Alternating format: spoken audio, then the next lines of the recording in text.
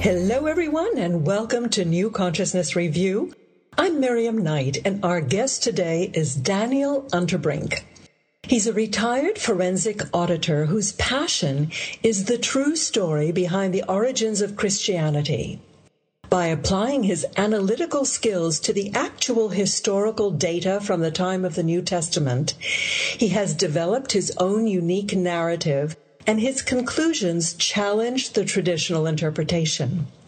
His first book, Judas the Galilean, suggested that the historical Jesus was not the Jesus of Nazareth depicted in the Gospel, but rather the historical figure of Judas the Galilean.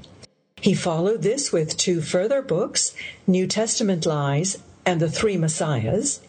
And today we're going to discuss his new book, Judas of Nazareth, which ties it all together and adds really quite significant insights into the writing of the Gospels as well as to the life of Paul. Welcome, Dan. Well, it's good to be here. Well, I must say I have had quite a ride reading your book. It was very challenging, very fascinating, and I think our readers are going to have some mind-expanding time with us today. So let's start by, I would like to know when you became interested in biblical history. Okay, I essentially grew up Roman Catholic, but I didn't really become interested in religion until I was about 20 years old. And then I actually became involved with a fundamentalist group. So I was, to say the least, I was a bit obsessed.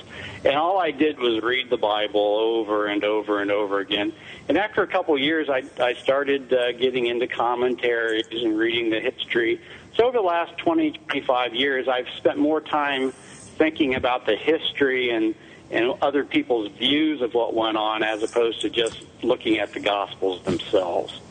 So my whole interest in Judas the Galilean really came a bit by accident, because at one point I was looking at the birth narratives of Jesus of Nazareth in Matthew and Luke. And the one in Matthew was in 4 BC, and the one in Luke was in 6 AD. So I'm thinking, why the difference? So I went to Josephus, who was the Jewish historian of the time, and I read what was going on at both times. And there happened to be a character named Judas the Galilean, who was involved in 4 BC in a temple cleansing, and of which there was a prisoner release, like a Barabbas prisoner release right afterwards. And then in 6 AD, he was involved in a census tax uprising against Rome. So the two birth narratives for Jesus actually fit in perfectly with the two most important parts of Judas the Galilean's career. So that got me interested. And after that, I just started looking at everything related to Judas the Galilean, his movement, all his disciples, throughout the pages of Josephus, and noticed a striking similarity to the things that we read in the New Testament. Mm-hmm. So it was. I kind of just stumbled upon it, and then once I found it, I kind of looked at everything I could on the subject. You expanded into a bunch of other primary texts. What were those? The primary texts are Josephus, who was the Jewish historian of the time. You've got Tacitus and Suetonius, who were second century Roman writers, and they both mentioned Christians of the first century. And then you had Pliny, who was also the same era of Tacitus, but he's talking about Christians of his time, which is in 120 AD. So you've got 3 or 4 different ways of looking at the data, plus you have the writings of Paul, who were the earliest writings of all.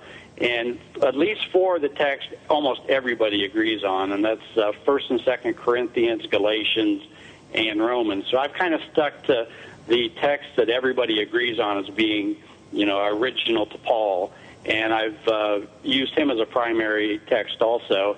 And unlike most people, I've used the Gospels as a secondary source. For instance, if there's something in the Gospels that is similar to what's in Josephus's writings, I'm looking at the actual historical point being from Josephus. Mm-hmm. But by having it also in the Gospels, it makes me pretty sure that what was in Josephus related to the Christian movement. So, and to complicate things, you also have this Slavonic Josephus. What's the relationship between those two? Okay, the Slavonic Josephus is it's a Russian document, probably written sometime in the Middle Ages, 10th, 11th century or so. And primarily it's a Reader's Digest version of Josephus's War of the Jews, which was written in 75 A.D. There were like 13 passages, though, that I put in the book that talk about the Christian movement.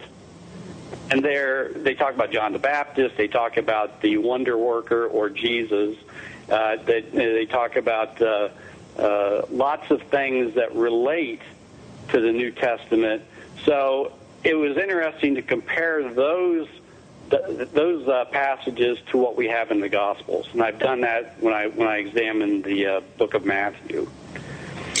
So, and I didn't use the Slavonic Josephus as a primary source. I used it as a secondary source, similar to the Gospels.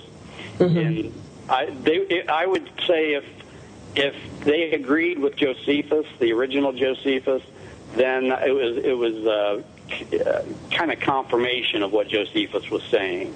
Mm-hmm. So I didn't really develop my ideas on that, but the Slavonic Josephus kind of supports what I'm saying. Okay, now give us a sense of the political climate of the time, and who were the main players? Okay, the main players, number one, you've got the Romans, who are like right around 60 B.C., they are essentially the rulers of Judea at that point. The rulers of Judea invited them in, and once you invite a great power in, you can't really tell them to leave. So they were there. They were entrenched. And they ended up appointing their own client kings to rule Israel. And that's where Herod the Great comes in. Herod the Great was the first king that Rome appoints to be the ruler of Israel. And he ruled for like 30-some years, and then some of his sons and his relatives, Agrippa the First, who was his grandson, ruled, and he was probably as powerful as Herod the Great, but it wasn't until 37 to 44 that he was in charge. So essentially from 30-some B.C. until 70 A.D., the Herodian movement was essentially the ruling class. And they also appointed the high priest, so there was a lot of money in the temple. You can imagine the hundreds of thousands of pilgrims coming there, and if you control the temple and all the eating arrangements and the lodging, and you have your hands into everything, they were just collecting huge amounts of money from the people. And that's one reason why you see in the Gospels Jesus upset, because of the corruption that was involved with the temple. So you have the Romans, you have the Herodians. Those are ruling the people, and then you have an opposition movement, and that's called the Fourth Philosophy by Josephus. The other three philosophies were the Sadducees, the Pharisees, and the Essenes, and I think a lot of people have some familiarity with those. But the fourth philosophy was developed by Judas the Galilean and his partner, Sadduc, who I claim is John the Baptist, and also Robert Eisenman, also from a different way of looking at it, also claims the same thing. And Robert Eisenman is another biblical scholar? Yes, he actually got the Dead Sea Scrolls released to the public. Robert Eisenman, I would say, would be one of the top, if not the top, biblical scholar of our time. You know, he is something else. He puts more information on one page of his book than most people will put in an entire book. It's just whether or not you can ferret everything out of it. It's very, very. He knows his stuff. Let's put it that way.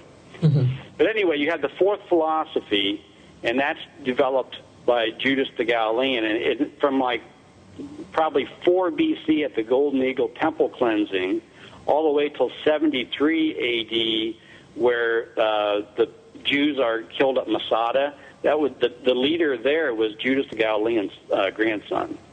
So for like 70 to 80 years, that movement was an opposition movement that challenged not only the Herodians but Rome itself.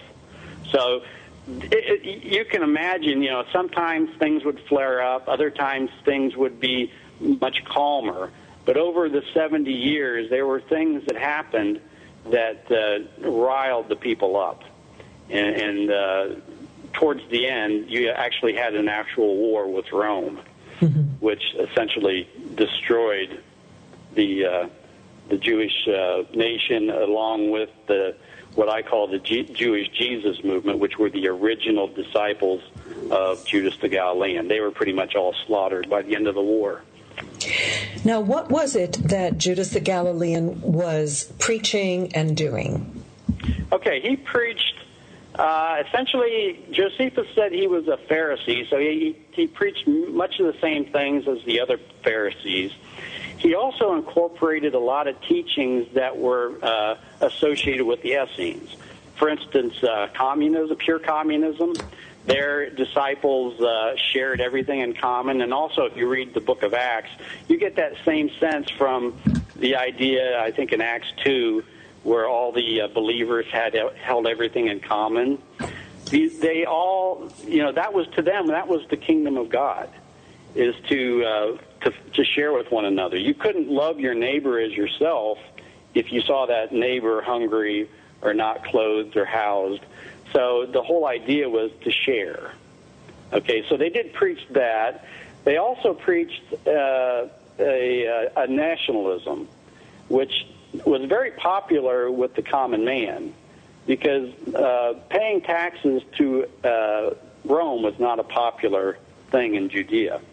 So Judas combined his own particular religion with this nationalism, and people followed him. You know, the rich didn't like him because he, you know, it's like even in the Gospels, Jesus talks to the rich young ruler, and the rich young ruler says, "I follow all the commands. Now, what do I need to do?" And Jesus says, "Sell all you have and give to the poor. Then come follow me." And that the rich young ruler went away sad because he wasn't about to give his money away. So you can imagine rich people being confronted with this type of a message that essentially, let's share. This is the new kingdom of God coming. You know, it's very, very revolutionary. And Indeed. By the way, not too many people today would want to follow that either. Now, where did Sadduq or John the Baptist come into it? Okay, now, the traditional story of John the Baptist has him coming on the scene about 28, 29 A.D., okay? And within a year or so, he's beheaded by Herod Antipas. Okay, so according to the gospel story, he's only on the scene for like a year or two at most. Okay, and the Gospels also say that he was beheaded before Jesus was crucified. So you look at this figure, John the Baptist, in the writings of Josephus, and Josephus has John dying, being put to death by Herod Antipas in 36 A.D., which would have been after the death of Jesus of Nazareth. Okay? So right there's a problem.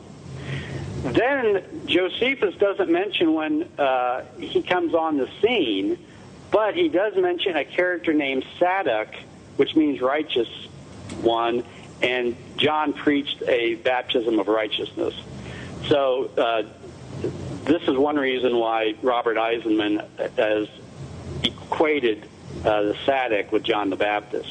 But the Sadduc came onto the scene in 6 A.D. So for 30 years, from 6 A.D. to 36, John the Baptist, or Sadduc, was a figure, a very important figure in first century Judea. Okay, he was the second in command to Judas the Galilean. One thing that most scholars and most church people do not realize, John the Baptist, when he was put to death, was put to death by Herod Antipas because John controlled the masses. He controlled the people. And Herod had him put to death because he was afraid that he was going to lead a revolt. So this shows how much power John the Baptist had in 36 A.D., which is totally eliminated in the gospel account. You don't see that in the Gospels. Essentially in the Gospels, he's arrested, and that's it. He dies, and Jesus and the disciples go on afterwards. So you have, according to Josephus, Sadduc is introduced in 6 A.D., John the Baptist dies in 36 A.D., the Slavonic Josephus is consistent with Josephus on the death of John in 36.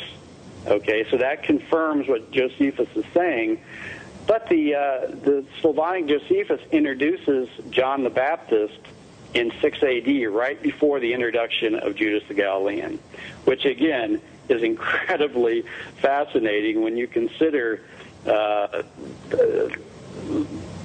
what that would mean, that not only was Jesus on the earth a lot longer than the 1 to 3 years, or Judas the Galilean, but John the Baptist is around for at least 30 years. Mm-hmm. So these guys were important fixtures of first century, and they did more than just preach for a couple of months or whatever. They were there for a generation and a half, before, they're both killed. Mm-hmm. So much different reading of history than the Gospels. The other thing that I found so relevant or important about John the Baptist and Jesus is that they were preaching personal responsibility and righteousness. Right. To them, following the law, the Torah, was of utmost importance. Now, again, loving the Lord your God and loving your neighbors as yourself are important, but they also tie in to following the law and righteousness. So they were essentially saying, you're not forgiven like what Paul said by just believing. They said that you pretty much had to be instead of just believe. Okay, you had to be a certain type of person, which is totally different than what current day Christianity teaches. And you get that same feel if you read the book of James.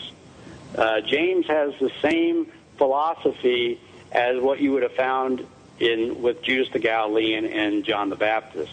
Essentially, that anyone can believe.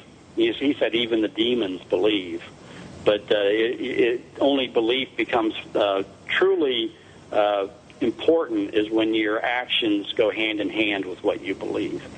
So, totally different concept than what Paul was developing.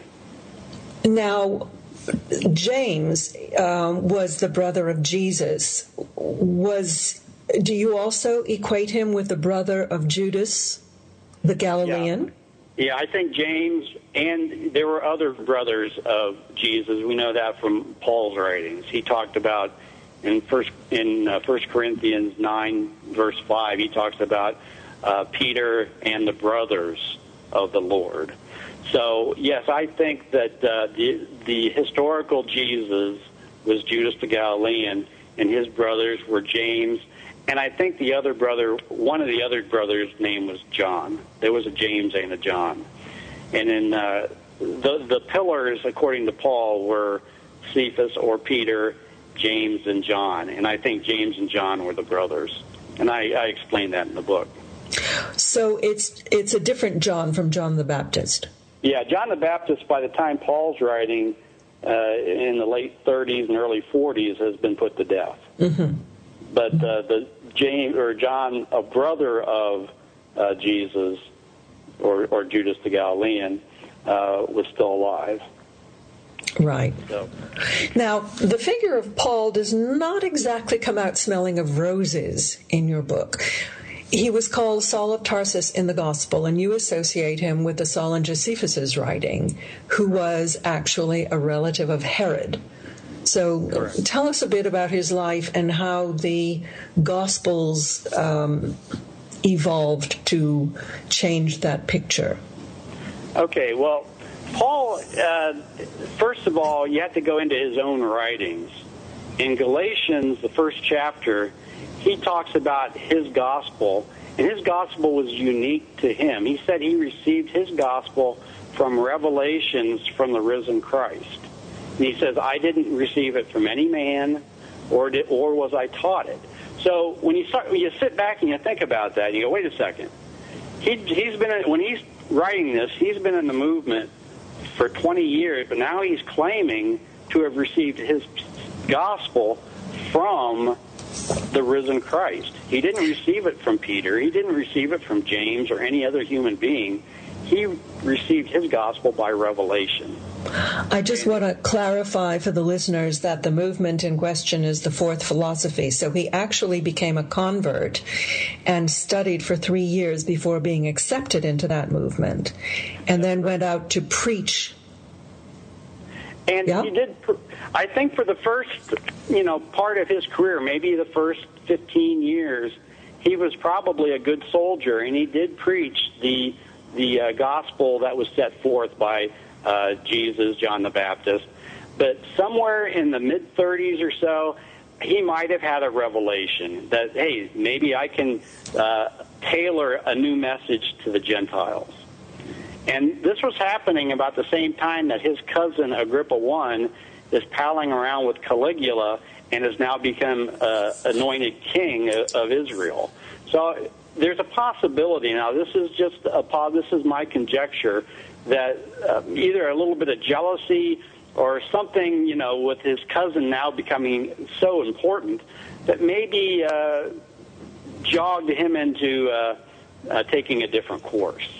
So his new course was to develop a new gospel for the Gentile listeners, and his Gentiles no longer had to become full Jews. They really didn't have to follow any of the law, and all they had to do is believe in the blood of Jesus Christ. They didn't have to follow anything that Jesus or Judas the Galilean and John the Baptist had taught. That was no longer important. In fact, Paul essentially said that the inheritance of the Jews was to be given to the Gentiles, which again would have made any of the Jewish followers of Judas the Galilean wild. They would have gone crazy had they known that. But then you kind of have to ask a question, why didn't they know that? Weren't they aware of what he was teaching? But even Paul talked about his philosophy was, to the Jews, I speak like a Jew. To the Gentiles, I speak like a Gentile. When Paul was being interrogated by the Jewish leaders, I'm sure he told them whatever they wanted to hear. But what he was telling his Gentile followers was something totally different. Mm-hmm. And eventually what happens in around 44 A.D., and this is corroborated by a similar event in Josephus, Paul is removed from the movement at Antioch because they finally find out what he's teaching about the law, and I don't even know if they had even found out if some of the other teachings, which are even more wild than that. But they at that point they had removed him from the movement. So after 44 A.D., Paul is on his own. He got his own little churches, but I think even then they're being hounded by the Jewish Jesus movement, which is the followers of Judas the Galilean. And, Paul becomes very insignificant from then until the war with Rome. And then he's referred to as the liar, isn't he? Yeah, and there are like 4 or 5 passages in his own writings where he claims he doesn't lie. But yet there were certainly people going around saying this, telling his disciples that, hey, this guy's a liar. And he was also known as an enemy, and I contend that he was the actual traitor of the period, because he taught against the teachings, and it just so happens that some really nasty things happened after he left the movement. For instance, the sons of Judas the Galilean were crucified shortly thereafter. The stoning of James happens in 62 A.D., and Saul is in Jerusalem, and he's giving approval to the stoning of James, which has been rewritten in Acts to be the stoning of Stephen. So the book of Acts took an event which is really an evil event, because Saul is approving and actually persecuting people after the stoning of James in 62 A.D., and they're putting it back in time to 35 A.D. to before he joined the movement. In fact, this all happened after he was let go from the movement. Mm-hmm. So you get a totally different picture of what Paul was doing. And he was, by this time, a very rich man, because I think a lot of the money that he collected went into his own pockets. You repeatedly say, follow the money. Yeah. So, well, what did you mean by that?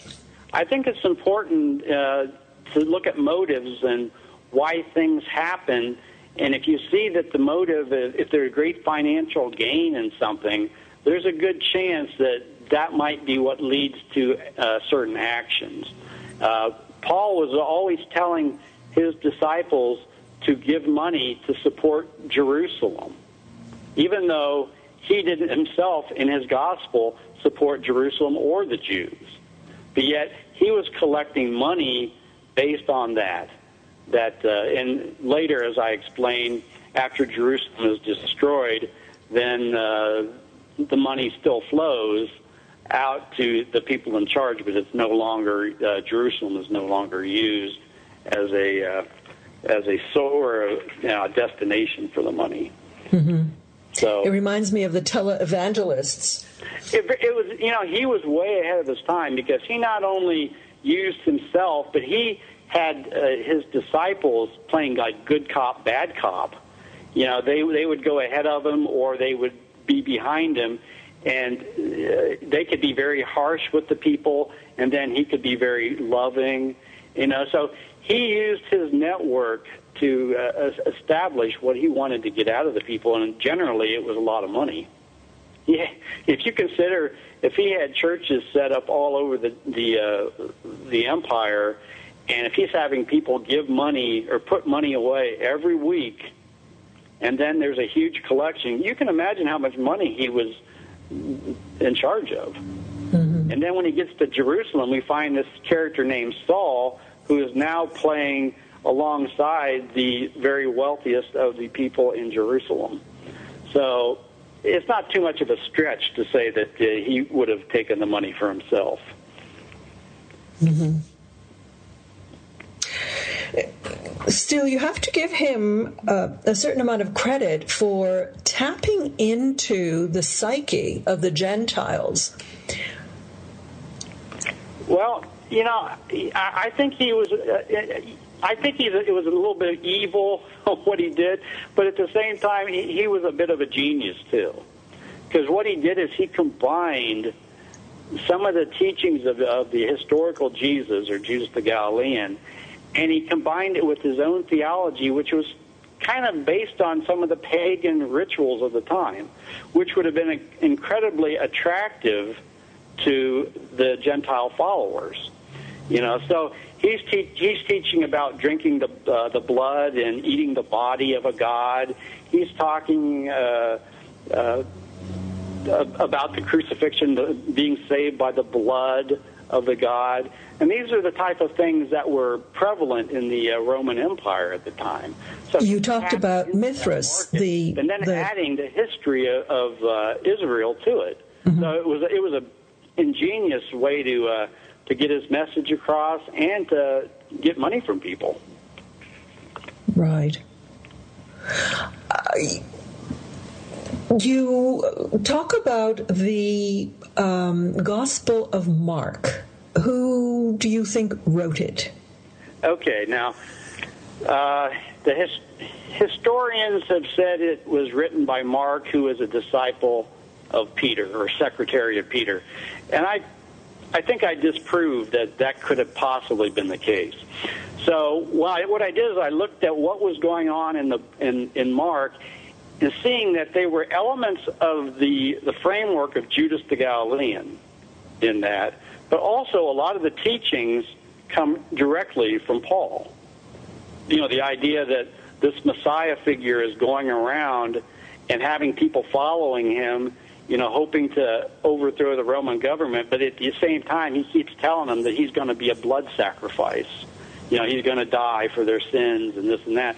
And they don't understand him because historically he never did that. But this was Paul's message. So the gospel Jesus of Nazareth, is a clever fusing of Paul's life and teachings along with the framework of Judas the Galilean. So you actually have more of Paul in Jesus of Nazareth than you do the historical Judas the Galilean. Again, it was an act of genius to do it, and it's worked for 2,000 years. So you got to give the guy credit. So you're saying that Jesus of Nazareth was essentially a literary invention to build on the elements of the story of Judas, elements from the life of Paul, and then create this charismatic figure around which the Pauline religion was founded. Right. That's exactly right. And I go through, point by point, improve my case. And I would challenge anybody to read that and see what they come up with themselves. I mean, for instance, we talked earlier about John the Baptist dying in 36 A.D., and then in Mark, as soon as Judas is off the stage, you have Jesus appearing. Now, the only person that lived beyond John the Baptist in that story really was Paul. Paul comes on the stage with his new gospel right after the death of John the Baptist. Not Jesus. Jesus, or Judas the Galilean, died many years before that. So that's just one example. Another can be looked at in, I think, the 3rd chapter of Mark, where Jesus' family come to take charge of him, and they say he's out of his mind. He's crazy. Now, that always bothered me because I'm thinking, well, wouldn't Jesus, the Messiah's family, have been more supportive? And yet here you have these people coming and wanting to take charge of this Messiah figure because they think he's crazy. Now, according to everything we know about the fourth philosophy, and there are also passages in the Slavonic Josephus that talk about the brothers and the mother of Judas the Galilean, how close they were, and how they supported one another, and how they were, in step with what's going on with the movement. So this was a family movement.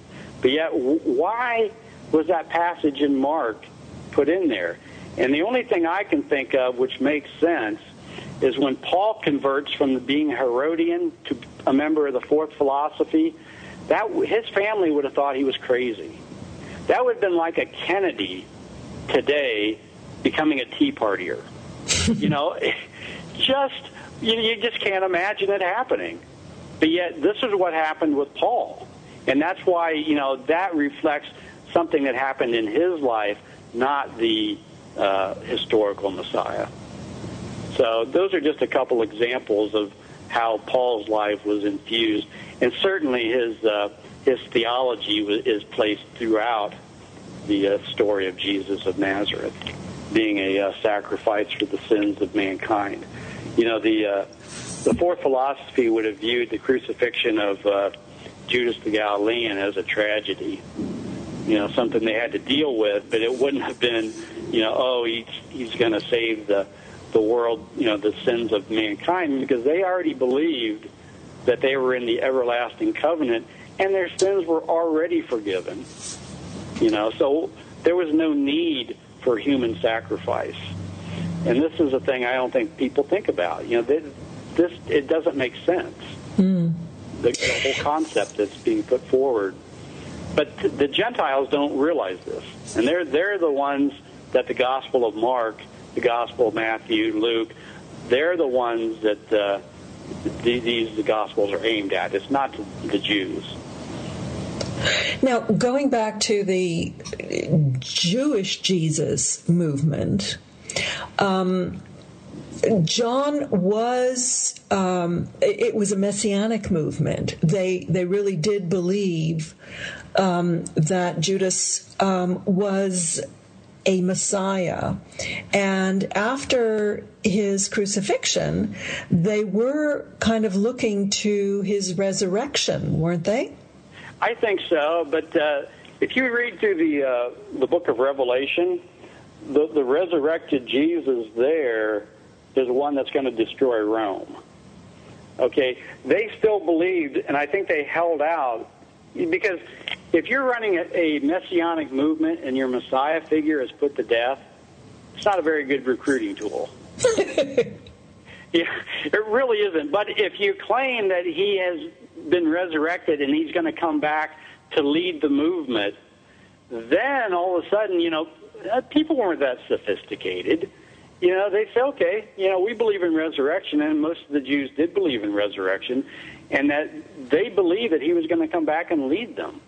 And that's one reason why, like James, even in 62 A.D., Josephus talks about the whole, after he's put to death, the whole thing unravels in Jerusalem, because you can see that a lot of people are wanting to fight Rome, but yet James is waiting for Jesus to return.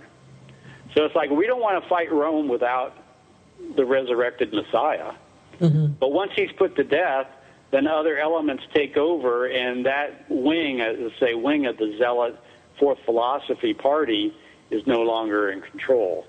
So probably the resurrection of Jesus, probably after James dies in 62, is not as relevant to what happens. But it was a good recruiting tool. And Paul used that same recruiting tool, the death and the resurrection, but he attached a pagan significance to it. So that's the difference between his teachings on the resurrection versus the zealot teaching on it. So where was Paul around the time of the destruction, the final destruction of the temple, and in 70 A.D.? Okay, this is interesting, because if you look at the last 7 or 8 chapters of Acts, it has Paul going to Jerusalem, and he runs into problems with the Jews there, and he's arrested. He meets with Agrippa, and there's a group that's wants to kill him, so he escapes, and the Romans save him. Then he also meets with, in 60 A.D., supposedly goes to Rome to meet with Caesar. Okay? So this all occurs 2 years before the stoning of James and 6 years before the start of the war with Rome. Now, in the writings of Josephus, the same Saul does a lot of the same things that we see in Acts, except the meanings are a little different and the times are different. For instance, in 62 A.D., he is there supporting the stoning of James. So he's very much now with his Herodian buddies against the fourth philosophy. Okay? 66, he also meets with Agrippa as a member of a peace party who is trying to get an army to squash the fourth philosophy there. Later, after he returns to Jerusalem, he is run out of town, and again, the Romans save him. This is like it is in the Paul version. This is in 66. And then in 66, 67, he goes to meet Nero in Greece, not Rome, of his own wish. So you have the same elements of this Saul occurring between 62 and 67 A.D. that we see rewritten in the book of Acts before 62 AD. And that had two effects. Number one, the writing of Acts got Paul out of Jerusalem before James is murdered. Okay, because you don't want to have your great apostle being charged with murder. That doesn't look good. So they get him out of there, and they have him meet Nero in Rome before the Great Fire of Rome, where Nero slaughtered the Jewish Christians there in 64. In reality, Saul is there in Jerusalem when James is murdered, and he also meets with Nero after Nero had punched his wife and his pregnant wife in the stomach and aborted their child and killed his wife. He did that. Plus, he had murdered all the Jewish Christians, according to Tacitus in 64. So you have this guy rubbing elbows with Nero. So the rewrite in history is a total, complete whitewash of what really went on. And this is one reason why all the politics has been taken out of the New Testament, the Gospels, and the book of Acts, because if you put the politics in and what really happened, it does not look good for Paul. He was doing things that you wouldn't even consider doing. So Paul was also an apologist for the establishment, exhorting the populace to pay their taxes, for example, whereas the historical Jesus or Judas was actually fomenting rebellion against this unjust collection of taxes. Right. It's totally different. So in Romans chapter 13, Paul, essentially, when he wrote this, is in the era of Caligula. He's saying that the people that have been put in charge are agents of God. Now, that's like saying, Hitler was an agent of God. Or, Caligula was crazy. This guy was just one of the most horrible people in the history of the world. Yet Paul is saying, follow these people. They're put in charge by God, and you pay your taxes and be good citizens. Okay, that's kind of the Herodian line. Be good citizens and pay your taxes. In the Gospels, which is funny because according to Brandon, the idea of give to Caesar what is Caesar's and give to God what is God, according to Brandon, that's a zealot saying. But yet people today look at that as saying that Jesus endorsed paying taxes to Rome. But that's not what he was saying.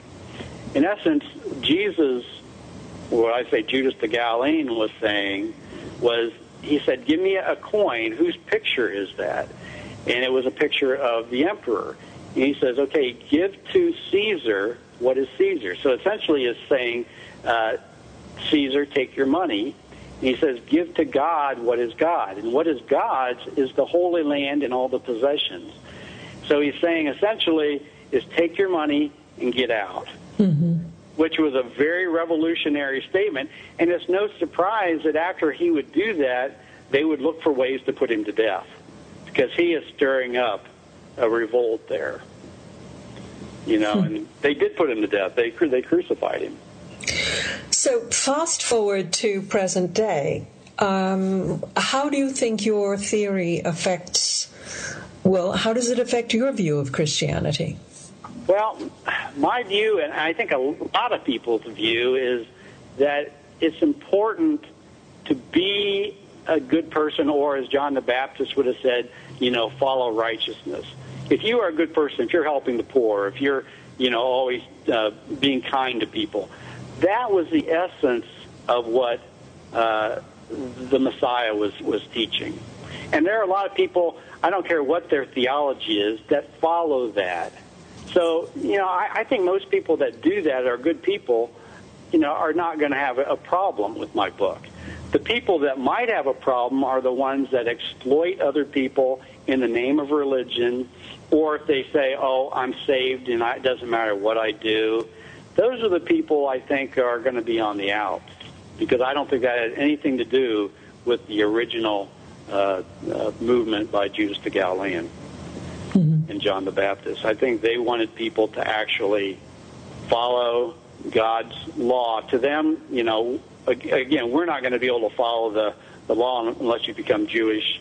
But, to most people, just being a good person is probably as important as anything else.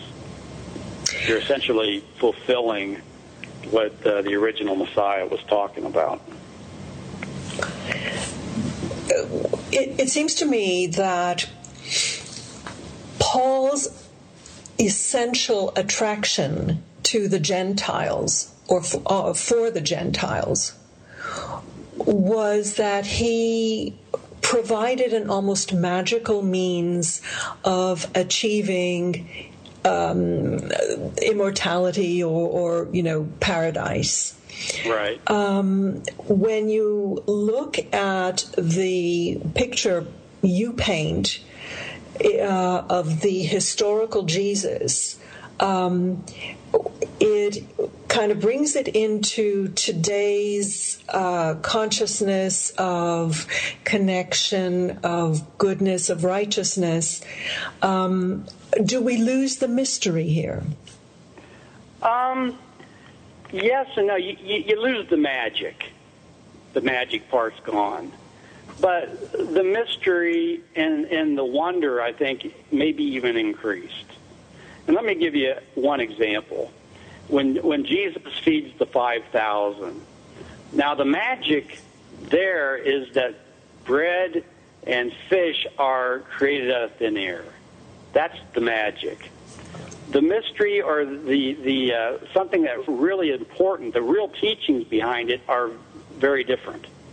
Consider a great preacher going out on the hill, and you have people running out to see that person. And I'm going to give you two examples of people that would run out to see him. Myself, I would run out, and I wouldn't think about what I was going to eat the next meal or the next day or whatever. And then my mother, on the other hand, who that's all she would have thought about is, how am I going to feed people? So she would have packed food. I would have just run out. So you have all these different people going out to see this great teacher. And when the disciples say, how are we going to feed all these people? Jesus essentially said, give me what you have, and he shared it with people.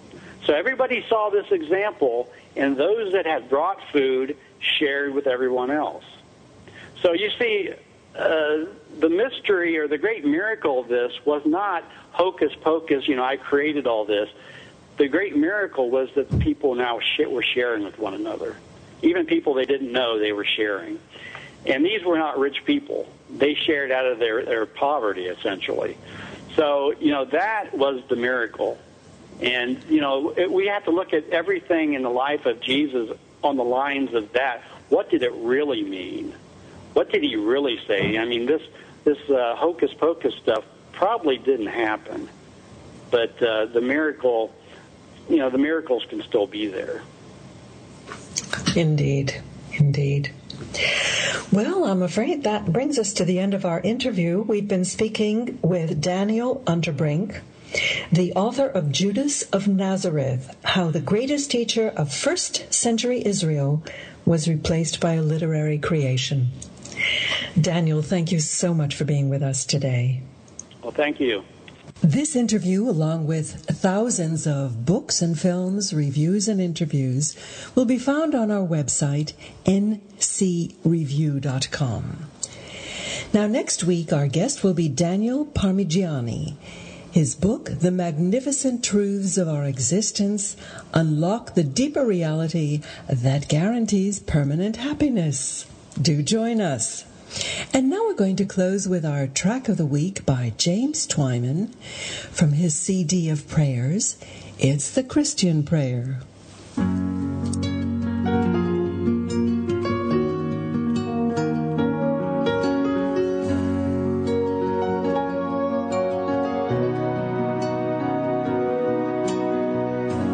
Lord, we are your instruments. Where there's hatred, we will bring your love. Where there's injury, pardon, oh Lord.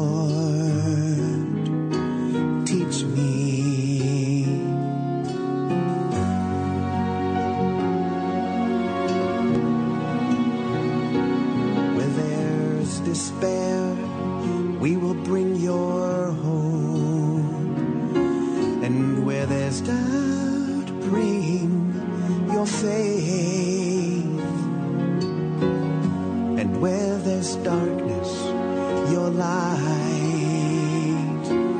and where there is sadness, bring your joy,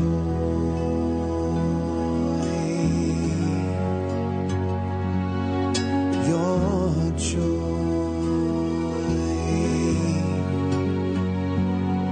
your joy, oh divine Master. Grant that we may not seek to be understood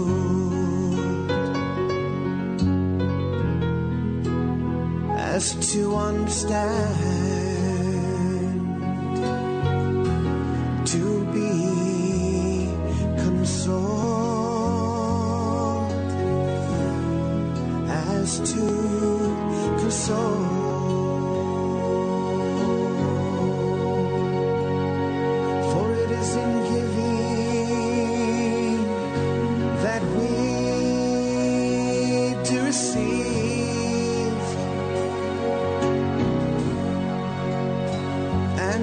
In pardoning that we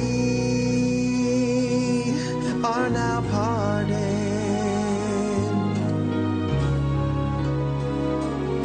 for it is in giving that we do receive, and it is in pardoning that we are now pardoned,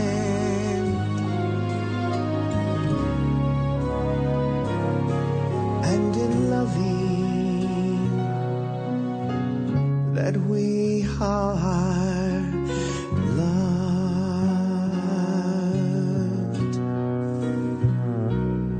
and in dying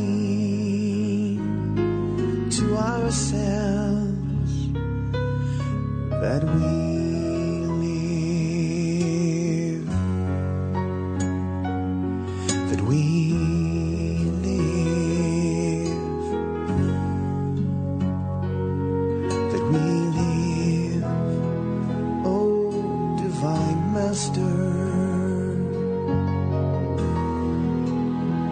We are now your instruments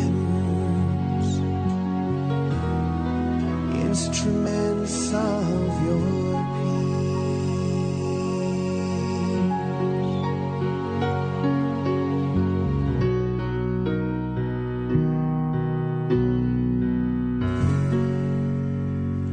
The Christian Prayer by James Twyman from his album of 12 prayers set to music. I'm sure you recognize the beautiful prayer of St. Francis.